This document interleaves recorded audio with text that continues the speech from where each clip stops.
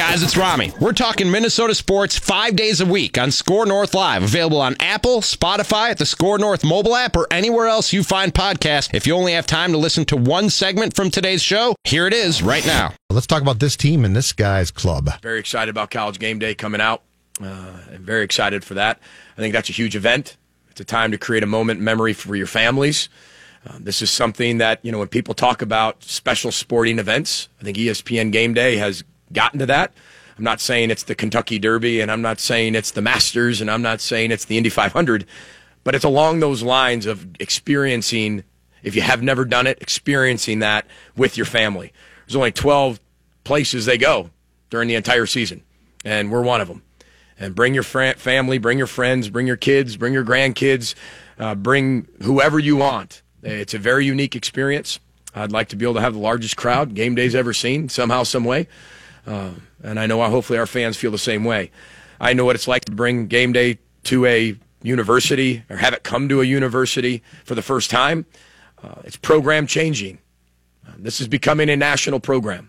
Score North Live, Chip Scoggins, our friend from the Star Tribune, now joins. And Chipper, you have to be in college football heaven right now. This has to be, in your 20 years here, this has to be one of the most enjoyable, not only seasons, but weeks for you with College Game Day coming here, Gophers, Wisconsin for the Big Ten West title. This is stuff that you probably thought at some point in time you would never see if you were based here for the Star Tribune covering the Minnesota Gophers. I'm climbing the walls, Judd. I'm ready for Saturday, man. Definitely the probably the most fun I've had covering a Gopher football team. Well, not probably, definitely is. And this week's just fantastic. This is how it should be, right? I mean, this is how college football should feel. Obviously, the biggest game for this program since the early 1960s, or even before that, when they were going to Rose Bowls. So this is in the modern era. The Gophers football have not had a week like this, so it's fun, and the atmosphere of Saturday is just going to be electric, I'm sure. Chip, the one thing on Saturday that does slightly concern me is the forecast. Who do you think that the forecast would favor between the Gophers or Wisconsin? Well, the general thought is if it's crummy weather, it's going to favor Wisconsin because they like to run the ball and chew up the clock, and they don't rely as much on the passing game as the Gophers do. I don't know that it's really going to be that big a deal. If it's raining a little bit of sleet, as long as it's not a whiteout condition, I don't think it's going to affect the passing game that much. The thing that could probably affect it more than anything is the wind, if it's really windy. But if you look at the way that the Gophers passing, a lot of it is quick stuff, slants. Now, they do take some deep shots down the field, and that might affect it a little bit. But barring just a snow globe effect, I don't think it's going to have a tremendous impact on it. But clearly Wisconsin plays a different style. They just want to run, and that's who they are. And so maybe it lends itself more to if the elements are bad. But I hopefully it's not too big of an issue for either team. Forecast for Saturday, gentlemen. Periods of snow mixed with rain. A slushy inch is possible. And here's the most intriguing one to me, Chip Scoggins. Windy east winds gust up to 30 miles an hour for this game. And that's what I'm saying. It could be an issue kicking the ball, punting the ball, field goals. If you have kickoffs that go out of bounds and you're giving the team good field position. So that's where it could come into play. Or alter the way Kirk Chiraka calls the game, maybe. And the winds in that stadium is always sort of weird. Mm-hmm. It kind of swirls in there because of the open end. So it's something I'm sure they're going to have to, factor into it. But like I said, is it really going to affect the RPO slants to Bateman and Tyler Johnson? I'm not sure, a great deal, but I think it might come into play more for special teams. Chip, are you confident that the Gophers will be able to maybe not stop, but at least slow down Jonathan Taylor in the Wisconsin rushing attack? No. Honestly, I slow down. What is slow down? Last year, I guess you could say they slowed down. What, he rushed for 120? But they had a stat where in 11 November games, Taylor's averaging 193 yards rushing throughout his career, and so I don't know that you can. And PJ even admitted yesterday, I don't know if you can really stop him so much. can you contain them where they're not controlling the ball so much? And that's the thing, guys. Wisconsin leads the nation in time of possession. They hold the ball almost 37 minutes a game. They're one of the best teams in third down conversions. And so that, to me, is this game in a nutshell. Can the Gophers front four, or really their front seven, do enough and not let that Wisconsin offense stay on the field all day long, where Gophers offense can't get on there and score enough points? That can they come up with enough third down stops, and can they limit Taylor to kind of like last year, 120 yards? I think if you can do that, you're going to win. If he's up in that 190, 200, 210 rushing the ball, it's going to be tough for them to win, I think, because their offense is going to be on the field all day. Do you think he's the best running back in the country? I do. Yeah. I mean, he's proven it, longevity. He's just a different type of back. I mean, he's very fast. Obviously, he has that burst. When he gets to the second level, you just see him kind of outrun everyone. He's very shifty. He has great vision, cuts back. I mean, he's the complete back. And it helps to have a big physical offensive line, and the system obviously lends itself to power running. But I think he's a complete back. I think he's probably the best running back in college football, and definitely the best that the Gophers face this year. So this will be the biggest test for their defense in terms of being physical up front and being able to at least win or get a tie along the line of scrimmage, and not just have Jonathan Taylor average 6, 7, 8 yards every carry. Chip, how good is Jack Cohn? Because, when you think about Wisconsin football, you never really think about the quarterback, save for the year that they had Russell Wilson. What about Brooks Bollinger? Well, yeah, Brooks. Yeah, Darryl Bevell. I covered these guys. I loved them. They're like brothers. That was Hornibrook. Yeah. Stop. Joel Stabby. Now it's gone too far. This was fun until you said Hornibrook. But Manny, they don't. I don't think they ask him to really do a whole lot. Yeah. I was looking at his stats earlier. So Tanner Morgan has attempted 3 more passes than Cohn, right? Just 3 more passes for the entire year, but has passed the ball for 650 more yards. And so I think it's just, the whole game manager thing. I mean, that they don't take a lot of shots. His yards per attempt is not very high. And so he completes a high percentage. I think he's like a 73% completion percentage, which it's a high percentage, but it's not, hey, we're taking shots down the field. It's more just kind of get the ball out quick and try to be efficient that way, and really just as a change-up to the running game. So, I guess you have to be mindful of it, but really, if you can contain Jonathan Taylor and not let him have a big day, I don't think Jack Cohn's going to beat you. If the Gophers don't win this game, Chip Scoggins, is this season a success? I think you need context. It's a success, but a disappointment. Does that make sense? Yes. It's a missed opportunity.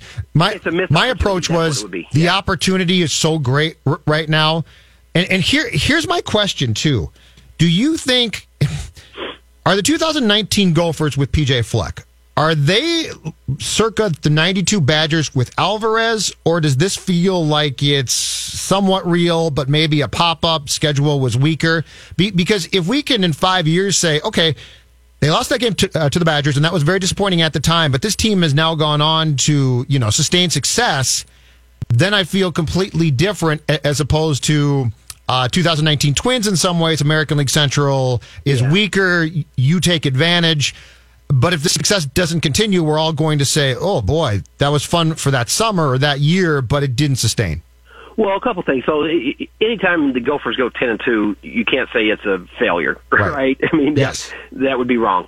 But it would be also accurate to say it's disappointing if they don't win, because that Rose Bowl is sitting right there in front of your nose, and you had a 2-game lead with 3 games to play and couldn't get it done. But I don't think, and some of this season, you'd be naive to think it wasn't because of the schedule, and they had a soft schedule. But this doesn't feel like a smoke and mirrors thing to me either. Great. You see substance here. You see recruiting. You see development. Look at the way Tanner Morgan. Did anybody think Tanner Morgan would be this? No way. And so you see kind of the infrastructure and the recruiting and I know people roll their eyes, but the culture that they're establishing. So I don't think this is going to be a pop-up and then all of a sudden, they're back to winning 5 games or 6 games. I don't see that happening. Now, the schedule will get tougher, and so it'll be more difficult next year, but I think you're seeing the foundation being laid to where this can be sustained because of all the things that they put in the first couple years, and PJ's going to continue to recruit. And I think having a year like this where, hey, kids around the country are seeing you can sell, hey, we're in the college football playoff discussion. Yep. If they can win and get to the Rose Bowl, recruiting is just going to keep getting better and better, and you're going to be able to get in more doors than Fleck probably could have 3 years ago. What do you think are the most sustainable parts of the success and also the least sustainable part of the success, Chip? Most is probably the way that they run their offense. I think we know PJ and Kurt Schrock have a good thing going with what they've built with that system. They want to run the ball. I think that's always going to be a staple. They're going to get good running backs. They're going to get good skill position players. I think you'll be able to attract offensive linemen here. And so you see the development really on the offensive side. And I think through recruiting, they'll always be able to find good wide receivers and develop them. Matt Simon's a really good wide receiver coach. And so I think that's sustainable. What's the least likely to be sustainable? Probably the schedule, honestly. I mean, you're not going to get... What do you mean? Keep Rutgers coming, Chip.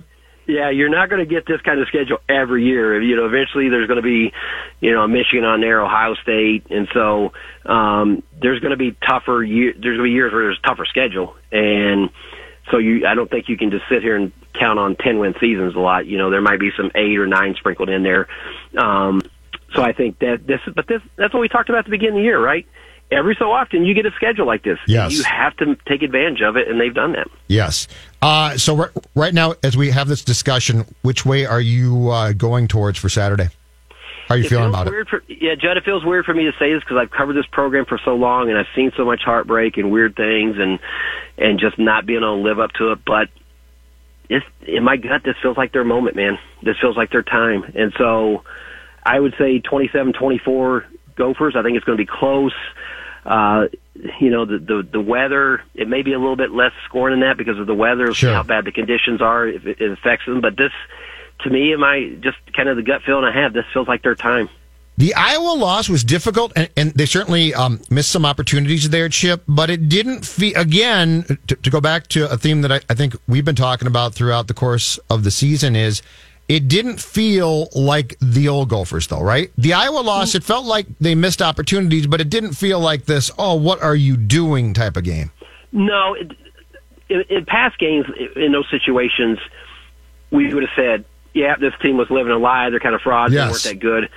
Against Iowa, I just felt like, man, they played bad.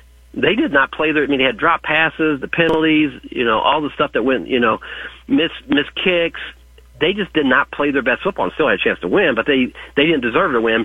But you didn't feel like they were overmatched, that they didn't belong on that stage, that they were just a product of their schedule. No, they just played bad. And so that's where it felt different to me. And the other thing is, coming off that, mm-hmm, I've seen situations where they were flat the next week and didn't, and it compounded.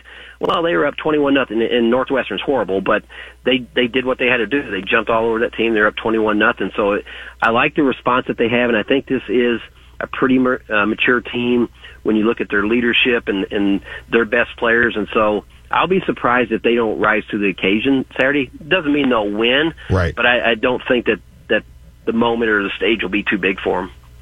Chip, what do you think the ceiling is for Rashad Bateman as a wide receiver? High draft pick. I think he's one of the best wide receivers in the country this year, and I think he'll be one of the best wide receivers in the country next year. He's going to be a high NFL draft pick just because we saw glimpses of it, Danny, last year as a true freshman, but you saw that he physically just wasn't where he needed to be kind of that elite guy, and then he came back this season, and you'd heard people talking around the program this summer. It's like, wait till you see Rashad Bateman. And then we saw him on the first day of camp. We had a press conference, and you're like, whoa, he looks completely different. He added about 20 pounds of muscle, and he just changed his body. changed his diet, spent a whole off season in the weight room, and you're like, this kid's going to tear it up because he just physically, he looks like any wide receiver in college football, whether at Ohio State, LSU, Alabama. He just physically looks like that, and you see how he runs and the catches he makes, and he makes all kinds of different. He's not just a one trick guy. I mean, he goes over the middle, he goes deep, he can catch the slant. He basically can do it all. So I think he'll probably go down as one of the best wide receivers, if not the best that ever come out of this program, and he'll be a high NFL draft pick. Gents, I have a message for PJ Fleck, okay? This is going to be my message for Saturday, Chip Scoggins. And to speak in PJ talk, I'm going to tell you it's tap. Tap means this. Timeouts are precious. Yeah. That is, and I'm dead serious. This is the type of game. Look, I know the Gophers have won in blowouts lots, and that offense is impressive. And I think PJ Fleck offensively is a very good coach. I think whether you like the bluster or not, who cares? The man can flat out coach. But there have been in crucial, I think, situations in big games that are tight. There have been things, and we certainly saw this against the Hawkeyes, where you scratch your head and say, "What are you doing?" Tap. Timeouts are precious. So let's not be using them where you don't need to use them when you're going to need them later. Well, that's the thing, and there have been games this year, Judd, where he's sprinted down the sideline, called timeout, and we've all had kind of fun with it. Rutgers, he used all 3 timeouts, and we sort of joked about it, but it wasn't a laughing matter at Iowa, right? I mean, they had 1st and goal from the 2 or whatever, and they had to burn a timeout there that they needed at the end, and in PJ's mind forced them to go for the onside kick. And so, game management. This is another game like Iowa where decisions are put under the microscope. When you're in these biggest game in a half century or biggest game ever type situations, every little decision it could be magnified, and that's where I go back to. They've had some special teams breakdowns too, Judd, where you open a kickoff out of bounds. Well, against Rutgers, you can get away with it, no big deal. But when you're playing a very good team that's pretty equal to you, you can't have those kind of mistakes. And so I agree. It'll be interesting to see kind of PA's game management in this game, and if he can harness some of those what we saw at Iowa decisions. Going for the 50-yard field goal when it seemed like that was he should have played it safe there. Those type of things. So his decision making is going to be under a microscope too, as much as the players' performance. Thank you, sir. Talk to you, Chip Scoggins. All right, boys. All right. Chip Scoggins, read his stuff, Star Tribune, StarTribune.com, does an outstanding job. He's been covering the Gophers for a long, long time. Of course, talking about Gophers, Wisconsin on Saturday.